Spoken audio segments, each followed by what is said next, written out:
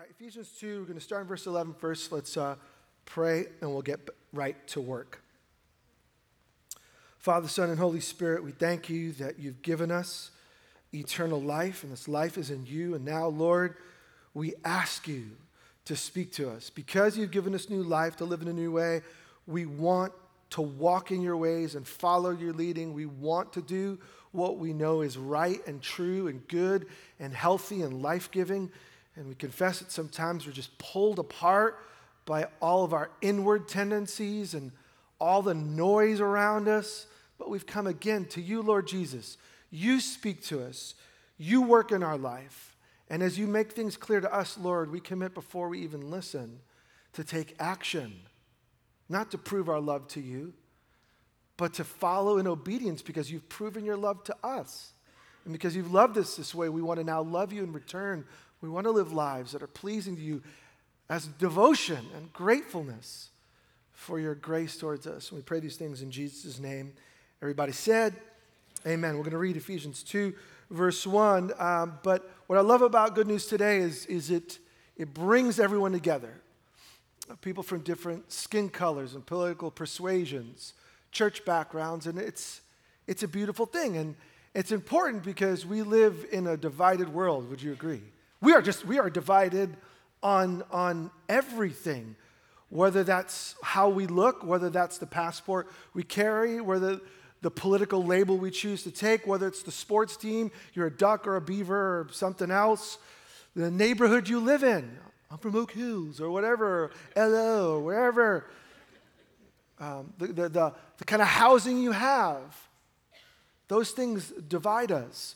Our relationship status, whether it's married or single or divorced or remarried, whatever the case may be, those are labels that can bring us together or pull us apart. Even, this is strange, but it's true, what church you go to.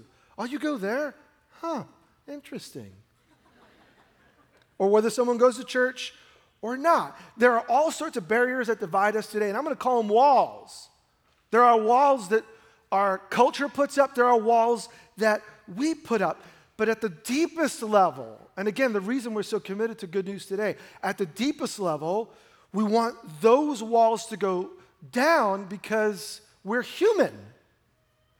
And we have very real cultural differences. We don't ignore them. We celebrate them. I'm a rice and beans guy. Why? My parents are rice and beans, and their parents are rice and beans, and Adam and Eve are rice and beans people.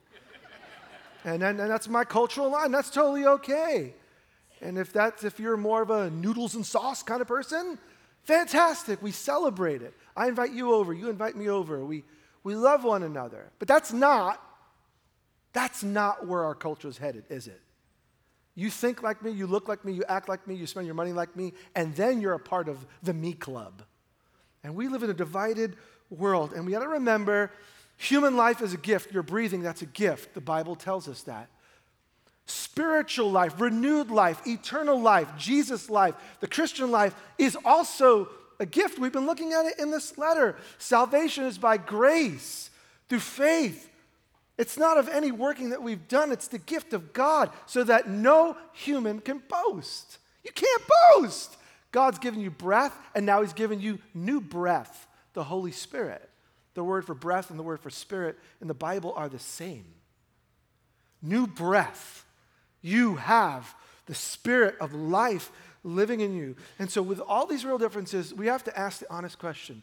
How do we live as Jesus' people in a world filled with walls? Walls have been placed against us and walls that we build up ourselves. Well, thank God for the Bible. And Ephesians 2 is going to pick up on this theme.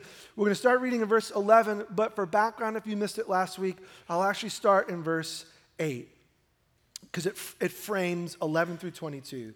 It says, "For it's by grace that you've been saved through faith, and this is not from yourselves, it's the gift of God, not by works, so that no one can boast." In verse 10, "For we are God's handiwork, created in Christ Jesus to do good works which God prepared in advance for us to do." And now this is the new material for this week. "Therefore," based on what we just read, "therefore remember that formerly you who were Gentiles by birth and called," quote, uncircumcised by those who call themselves, quote, the circumcision, which is done in the body by human hands. Remember that at that time, you were separate from Christ. You were excluded from citizenship in Israel, and you were foreigners to the covenants of the promise. You were without hope and without God in the world. But now, in Christ Jesus, you who were once far away have not been brought near by the blood of Christ. For Jesus, or he himself, is our peace, who has made the two groups one, and he has destroyed the barrier, the dividing wall of hostility, by setting aside in the flesh the law with its commandments and regulations. And Jesus' purpose was to create in himself one new humanity out of the two, thus making peace, and in one body to reconcile both of them to God through the cross, by which he put to death their hostility. And he came and he preached peace to you who are far away and peace to those who are near. For through him we have both access to the Father by one Spirit. I love this one statement. By him, Jesus, we have access to the Father by one Spirit. God the Father, God the Son, God the Holy Spirit, all working together to bring us back. Verse 19. Consequently, you are no longer foreigners and strangers, but fellow citizens with God's people, and you're also members of his household, built on the foundation of the apostles and prophets, with Christ Jesus himself as the chief cornerstone, and in him the whole building's joined together and rises to become a holy temple in the Lord. And in him, you too are being built together to become a dwelling in which God lives by his Spirit. If you're new, the first chapter of this letter was about the right response. When you realize what God has done, he's chosen us, he's predestined us, he's worked this all together, he's brought us to Christ. The right result is praise to God. We live lives that are thankful. Why? He did it. And prayer, we call out to God. The world's broken. It's still broken. Even though Christ brought peace, we live in a fractured world filled with war. So we can go to him because we've been included. And then chapter 2 is about the dividing walls. The first half we looked at last week. The podcast is up if you missed it. The dividing wall between me, or we, and God. We're separated by our transgressions, our sins creates a wall between us and God. He loves us, and what we realize is Jesus punches through the wall. He breaks the wall between me, or we, and God. And in his love on the cross, he provides a way for us to come back. But the second half, what we just read, is about the other wall. There's a dividing line between me and God, or a dividing wall between me and God, but there's also division between me and you, and us in the world that we live in. And so what do we do about that? Like I said, whenever I read a long passage, I'm just trying to get in my brain. I can't say everything, but can I say it in one sentence? Here's my one sentence for the week. If it's helpful to you, great. If not, pretend and write it down. Jesus brings peace with God and each other by inviting us to live as one new family. Let me say it again. Jesus brings peace with God and each other by inviting us to live as one new family. And that's what we see. That's the flow, because he reminds this church that we're prone to point out our differences. You saw two groups in this little text. Maybe you missed it, the little quotes. There's the uncircumcision and there's the circumcised. And in their church, there was real cultural clash. Now, we live with a little less cultural diversity in our church and in our part of the state and in our part of the world. There's a little bit of diversity, but in a state where 80+% are Caucasian, that ain't all that diverse. But I grew up in New York, and you see the world in New York City. Everywhere you go, you almost have to fight to find English. because the languages and the cultures and the smells and the sights and the sounds, the world is in one place. Well, this is Ephesus, and this is a pathway to the Roman Empire, and this is a port city, which means people are coming in and out from all over the known world, and it shows itself in the church. And so you got a couple of major groups. Remember, Jesus came to give us new life so that we can live in a new way. And so he reminds this group in the church, both of them, but he starts with one, with the uncircumcised. Now, what are they? These are people like the rest of us. We would be the uncircumcised in that we didn't grow up, most of us didn't grow up in a tradition where we would trace our lineage back to Abraham and Moses and David. Most of us are not from that lineage where we would say, I come from the Hebrew faith or from the tribe of Israel. Most of us, that's just not our story. And so they had that external marking. The Jews had the external marking for men called circumcision. Just Google it and just don't look at pictures. It's gross, okay? But this was an outward sign saying that man and his family belong to the people of God. God marked out a people. You're my people. This is going to show that you belong to me and I belong to you. But he talks first to those who are uncircumcised because there was a cultural clash within the church. 3 things I want us to remember that are going to help us to think about the walls that we're facing. We're going to look at them, but their situation is totally different than ours, but the heart is still the same. There's still walls. We're going to look at their walls. We're going to look at our walls. 3 things to help us to navigate it. First one, write this down, please. Remember who you were. Remember who you were. Don't forget where you came from. Look at verse 11. Therefore, remember that you formerly who were Gentile by birth and called uncircumcised. And then verse 12. Remember at one time you were separate from Christ. There's only one command in all of Ephesians 1, 2, and 3.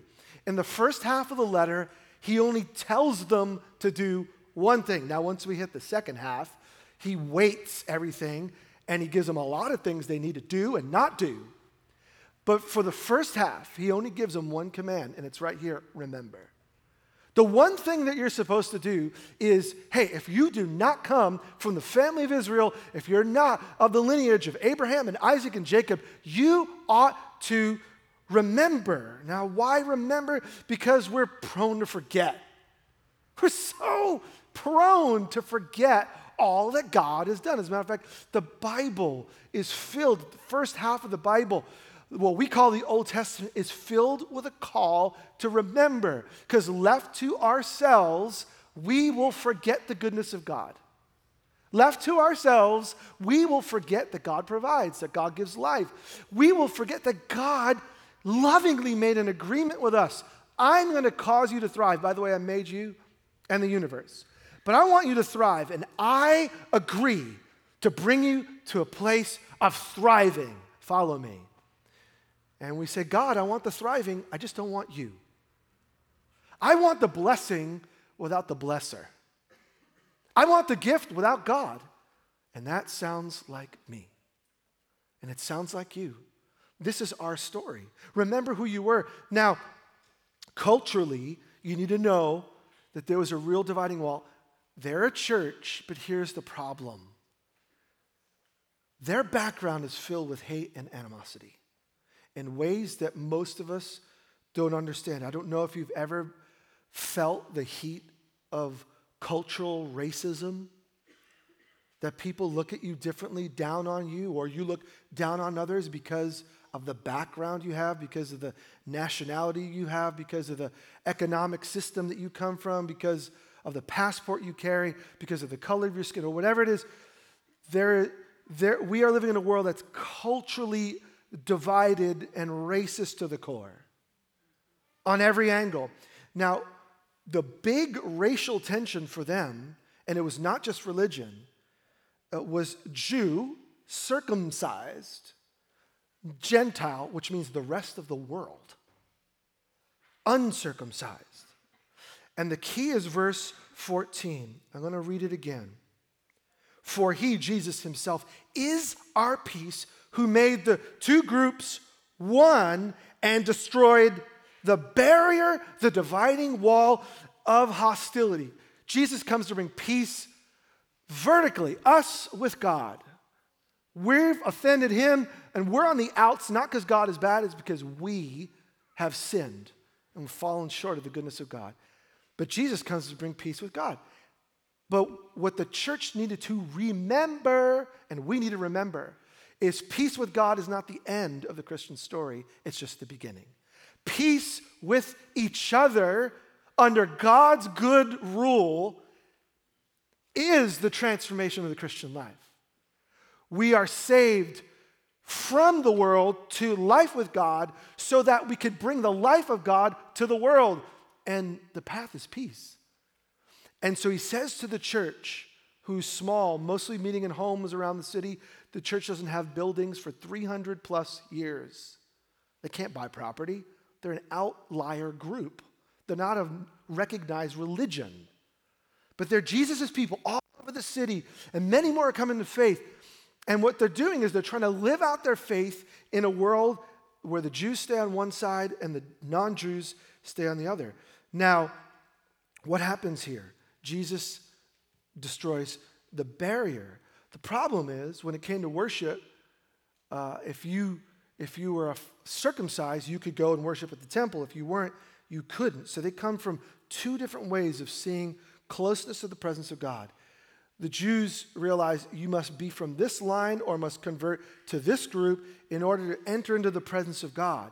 That's just God's path. That's just God's way. You have this other group saying, we don't come from that tradition, but we've fallen in love with Jesus.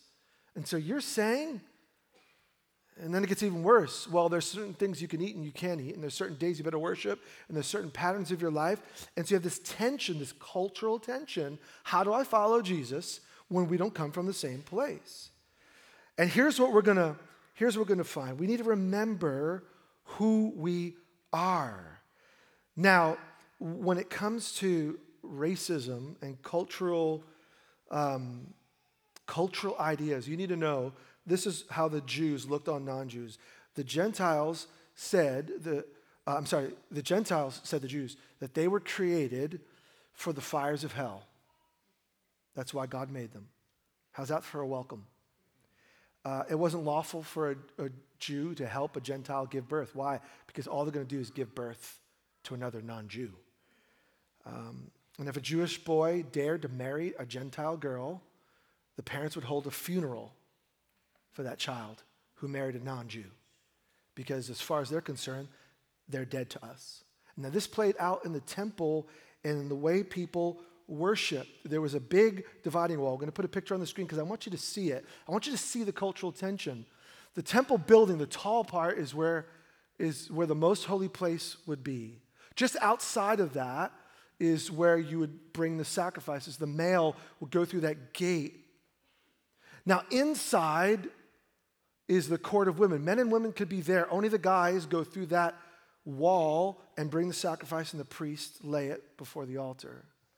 Everything outside that wall, see that wall? Everything outside that is the court of the Gentiles. That's the place where non-Jews could be. Do you see how impossible it is? And if you have good eyes, on the right-hand side, there's that small wall out there, that small wall. You're really supposed to stay outside of that small wall, not even go up to the steps. And here's one of the signs excavated, and I quote, "No foreigner is to enter within the sanctuary. Whoever is caught will have himself to blame for his subsequent death." End quote. This was the life of God. Only God's people coming God's way get into God's presence. This is interesting. Paul has a word to the Gentiles first. He doesn't have a word to the Jews first. He has a word to the Gentiles. Everything that God created, by the way, none of this was bad. This is how God designed it leading up to Jesus. And he says to the Gentiles, you just remember who you were. You used to be on the outside wall. Remember, you had no relationship with God, no relationship with the covenant, no relationship with the law, no relationship with the blessing. Remember who you were before Jesus. But then he says in tongue-in-cheek to the Jews, those of you who are part of the circumcision, brackets. Watch out for brackets. It's a qualifier. Yeah, that's stuff done by human hands. In other words, don't you think because you have an outward mark that you have an inward benefit. Jesus is up to something bigger than that. Remember, Gentiles, you were separate, excluded, foreigners, without hope, without God, but everything's changed. Look at verse 13 again. But now, in Christ Jesus, you who once were far away have been brought near. Hopefully the temple picture is a visual. You, foreigners, us, we've been brought near by the blood, not of a lamb. He's pulling in this metaphor.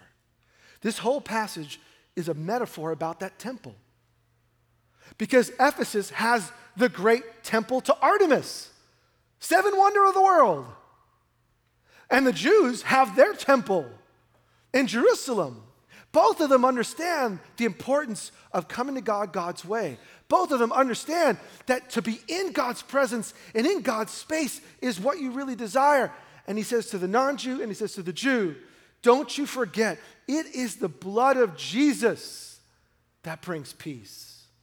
Not any sacrifice at the temple to Artemis, and not any sacrifice done at the temple in Jerusalem. So Paul is an equal opportunity offender, and I love him. I figure I might as well offend all of you, not just some of you. And so he, in one sense, he slams all of them. He's actually not slamming. He's speaking the truth. Verse 14, for Jesus himself is our peace who makes the two groups one and destroys the barrier. So remember who you were. Second thing you need to remember, we're going to get to our walls in a minute. Remember who you now are in Jesus. And please write down the entire statement. Don't just remember who you are now. Remember who you are now in Jesus. So the Jew and the Gentile, they would never, hear me, never worship together unless the non-Jew, if he's a male, was circumcised and converted through a long process to become a Jew. So what's happening in their mostly house churches is a miracle or a ticking time bomb. You have these Jews who everyone knew there was a huge Jewish population in Ephesus who they kept to themselves. Why? We want to keep to Torah and we don't want to be defiled by the world, so we will put up walls. At the temple, there's a wall that keeps the Gentiles out. Here's the problem. That wall moved beyond a physical wall. It became a cultural wall where we only allow our people in. Not that that ever happens today. And so there may be a legitimate reason for a wall, but they go beyond what the wall was never to keep everyone in the world out. It was to recognize that God is holy and there's a right way to come in. Do you know a wall is a blessing or a burden? It's a good thing, right? But when that good thing becomes a way to keep people down, that's not a good thing. Jesus himself is our peace. So peace with God, peace with each other. And why? Verse 15. His purpose was to create in himself one new humanity out of the two, thus making peace. So Jesus is about one new thing. Now this is the implication. This may not be interesting to us, but it's radically important as we think through our walls. Because what we want, let's not kid ourselves, is we want to help people understand how right we are. If I could just educate you to my rightness, then, and even the fact that I said my rightness, those on the left are like, why did he say rightness? Why didn't he say leftness? You understand? Because we're polarized. And social media, all it's done, it's a neutral platform that's just thrown fuel to a fire that's already there. Social media didn't cause these divisions. It just gives me the details in real time. And so the division is already there. And so it means the Gentiles don't have to become Jews in order to enter the most holy place, the presence of God. This may not seem like a big deal to you. But when it comes to us living out our faith, this is radical. God says, through Jesus, there is one new humanity. So the Jews don't become Gentiles, and the Gentiles don't become Jews. In other words, when it comes to the walls, remember who you were. You used to be excluded. Jesus let you in. And in light of that, remember who you are now are in Jesus. Jesus is a peacemaker. He's called the Prince of Peace. It's on all your Christmas stuff that doesn't have Santa on it. Jesus is the Prince of Peace. What does that mean? We are not to build walls pushing people away. We are to recognize that there are walls and be the people of God, the people of peace who say that wall must come down because Jesus has made a way. So there's one new thing. What's this one new thing? You and I have been invited to one global family called the church. And so the church isn't the Jewish church. It's not the Gentile church. And I don't mean offense by it, but it's not the Russian church or the Greek church or the Romanian church or the American church or the Ugandan church or the Zimbabwean church or whatever church. It's even though, sometimes you pass by the Korean church or this church, and they're identifying that, hey, if you come here, the gathering will be in that language. Nothing wrong with that. If they didn't do that, I'd be messed up because I'd go into worship and everyone's speaking in tongues. No, it's Korean. and so it's a helpful thing. But that could be a wall. What if I learned Korean? Am I allowed in? What if I never learned Korean? Am I allowed in? I got Google Translate. I can understand everything that's going on. Here's where we need to be careful that we don't create walls when Jesus came to destroy walls. That we don't bring division when Jesus came to bring peace. So it's by grace through faith that we're invited and brought into God's family. And look at verse 19 is where he's headed. Consequently, this is the result, because Jesus didn't make Jews become Gentiles. He didn't make Gentiles become Jews. He created something new. You are no longer foreigners and strangers. You, those who are out, are now fellow citizens with God. You're with God's people. You're members of God's household. And it's built on this foundation, the apostles and prophets. And Jesus himself is the chief cornerstone. This is all temple language. 100% of this comes from the temple. And now that building had a cornerstone that was the marker that everything else was built on. Now it's not about a building, it's about Jesus. And in him, Jesus, the whole building is joined together? What does that mean? He's mixing metaphors. Everyone who studies English is now frustrated with him because pick a metaphor and run with it, right? He just mixes everything. You're this, you're that, you're a building, we're a family. Oh, by the way, joined together and rises to a holy temple. So not just any building, we're a holy temple in the Lord. And in him, you two are being built together. So I'm not in the building, I'm part of the building. That's weird.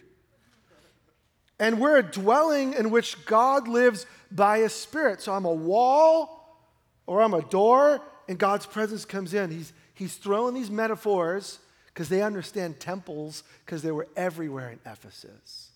The place where God meets with people is now the church. You and I together. So remember who you are in Jesus. You were filled with sin. By grace through faith, you've been brought out of your sin into new life. You were excluded, now you're included. And God somehow is grafting one new humanity, one new temple, and from every tribe and tongue and nation, here we are, all together, we're a part of it. And this is the place, and catch the metaphor, where God's glory dwells by the Holy Spirit, where we are, God is at work in the world, which ought to excite you and freak you out. Because this is not a club. This is the place where God wants to re-transform our lives. He wants to bring healing and wholeness and life and thriving through not an institution, but through a people. You and I have been included. You're a part of the church. Third thing, In light of this, remember that Jesus is building something new. So he calls them fellow citizens, so that they're from the same country, and then he calls them the same household, so they're from the same house, and then their holy temple, and everything is built on Jesus. And here's the metaphor. This is interesting. There's two kind of stones. There's the cornerstone, which is the place that is the plumb line for everything. Like everything's resting on this huge rock. Then there's a capstone, which is on the top, and the building's complete. And this is what he says. Jesus is the cornerstone. The implication is Jesus is still building the building. The building's not done. He's not the capstone like, it's over.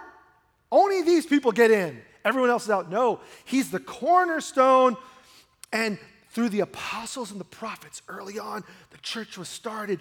And over 2,000 years, it's grown and grown and grown and grown. And more people are being added to Jesus' family every day. And all these metaphors are pointing to the way that we ought to think about the division in our world. So what does it mean? It means the church together is now the place where God's presence dwells. The church is now the place where God's presence dwells. And some of you are like, really? I've been going to church since I was 6, and church is boring. This is God's desire, that this is the place, not this building. This is the Northwest Event Center where the church meets. You catch that? Frankly, one day we may own a building. If that's in God's plan, he'll have to probably knock me over the head to move in that direction.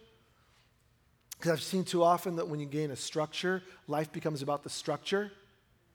When you got married, it was about the relationship. Then you own a home, and it's about the mortgage. And you're like, yes it is. Well, it doesn't have to be, but it can be. And I love the fact that we meet in a rentable space, because it says good theology. Jesus' people meet in spaces big and small.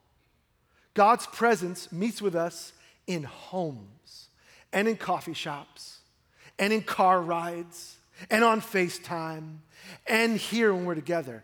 God's presence transforming, peace-giving, wall-destroying presence is the goal, not another building. And he has to tell them in a world filled with religious buildings, you are God's building. And this is why the division in their world can either reflect well on God or poorly. And so let's just get into the practical side. Verse 15 again. His purpose was to create himself one new humanity out of the two, thus making peace, and in one body to reconcile both of them to God through the cross, by which he put to death their hostility. So on the cross, here's what Jesus kills: hostility. Whatever is keeping you hostile to God, Jesus destroyed. Whatever is keeping us hostile from each other, Jesus destroyed the hostility. The excuse to hate someone else, Jesus destroyed it. The cultural bias that we've grown up with and was thrown down our throat or put in our ears without us realizing it, Jesus came to destroy not the culture, but the hostility that culture can bring. Do you understand what I'm saying? Any one of us can be an agent of peace. Any one of us can regurgitate the walls that keep us separate. But Jesus came to destroy hostility, and he already did it. So to reconcile is to bring back to harmony, to make things right again. That's what reconciliation is. So Jesus reconciles us uniquely. No one else can bring us back to harmony with God. Okay, that's great, and that's many of you, if not most of you. But let's just get practical. Has that affected the way we live towards other people that are different than us? Have we made it our goal to say, because God knocked down the wall between me and him, wow, now I'm like a temple Now we're like a temple. Now the presence of God goes with us wherever we go. Wouldn't it be cool if there was division and we brought peace rather than fuel to the fire? And this, my friend, is the call of the Jesus follower. So Jesus brings Jews back into harmony through the cross. Non-Jews, Gentiles, back into harmony through the cross. And then Jesus brings us together. The church doesn't make sense. In terms of clubs and organizations, we're a mess because we have all sorts of differences. The color of our skin, the culture that we come with, our marital status, our economic status, we come together, and if we actually did a list of all of our stuff, who I am, and just match it together, like, man, you're not going anywhere because you guys are all over the map. What you need is synergy. What you need is, we need to narrow your focus, and Jesus says, I came to destroy that narrow focus and welcome everyone home. And that doesn't mean that my culture doesn't matter and that my viewpoint doesn't matter. So don't hear me like on the right, on the left. The duck beaver one, that's the easier one. I don't know which one is better. But when it comes to Democrat and Republican, hear me, you belong to Jesus. And frankly, what you're registered to can be a practical help because it gives you the ability to vote within a certain stream. But the moment I am a blank Christian, you have put up a wall. I'm a Republican Christian. I'm a Democratic Christian. Or if you want to be really spiritual, I'm a Christian Republican. And put Jesus first. We live this way. Let's not kid ourselves. I'm sticking with politics because you get with race, and I happen to be Puerto Rican, and I've seen it firsthand. So we have all been affected by walls, but here's what Jesus comes to do, hear me, is to bring peace. Not the absence of difference, but the ability to celebrate that life is a gift and we are all human, and salvation is a gift, and it comes in and through Jesus. So the bigger picture of my life ought to be the cross, which doesn't keep people out. The cross is the entryway in. And the resurrection of Jesus shows us that new life is possible because he lives, we too will live. So what does this say about how we live as a church? It means Jesus-loving duck fans embrace beavers because they belong to Jesus. And that when it comes to politics, we can have our opinion, and our opinion may be better. But I don't want more walls. What I want is more of Jesus's life. So it works with the rich and the poor. It works amongst cultures and races. And is one message going to change our biases? No, I'm a realist. But you cannot deal with what you have not exposed. And if we don't deal with the horizontal relationship that God has brought us into, vertical, peace with God, now horizontal, peace with each other, if we can't learn to model humility here, why would anyone want to become a Christian?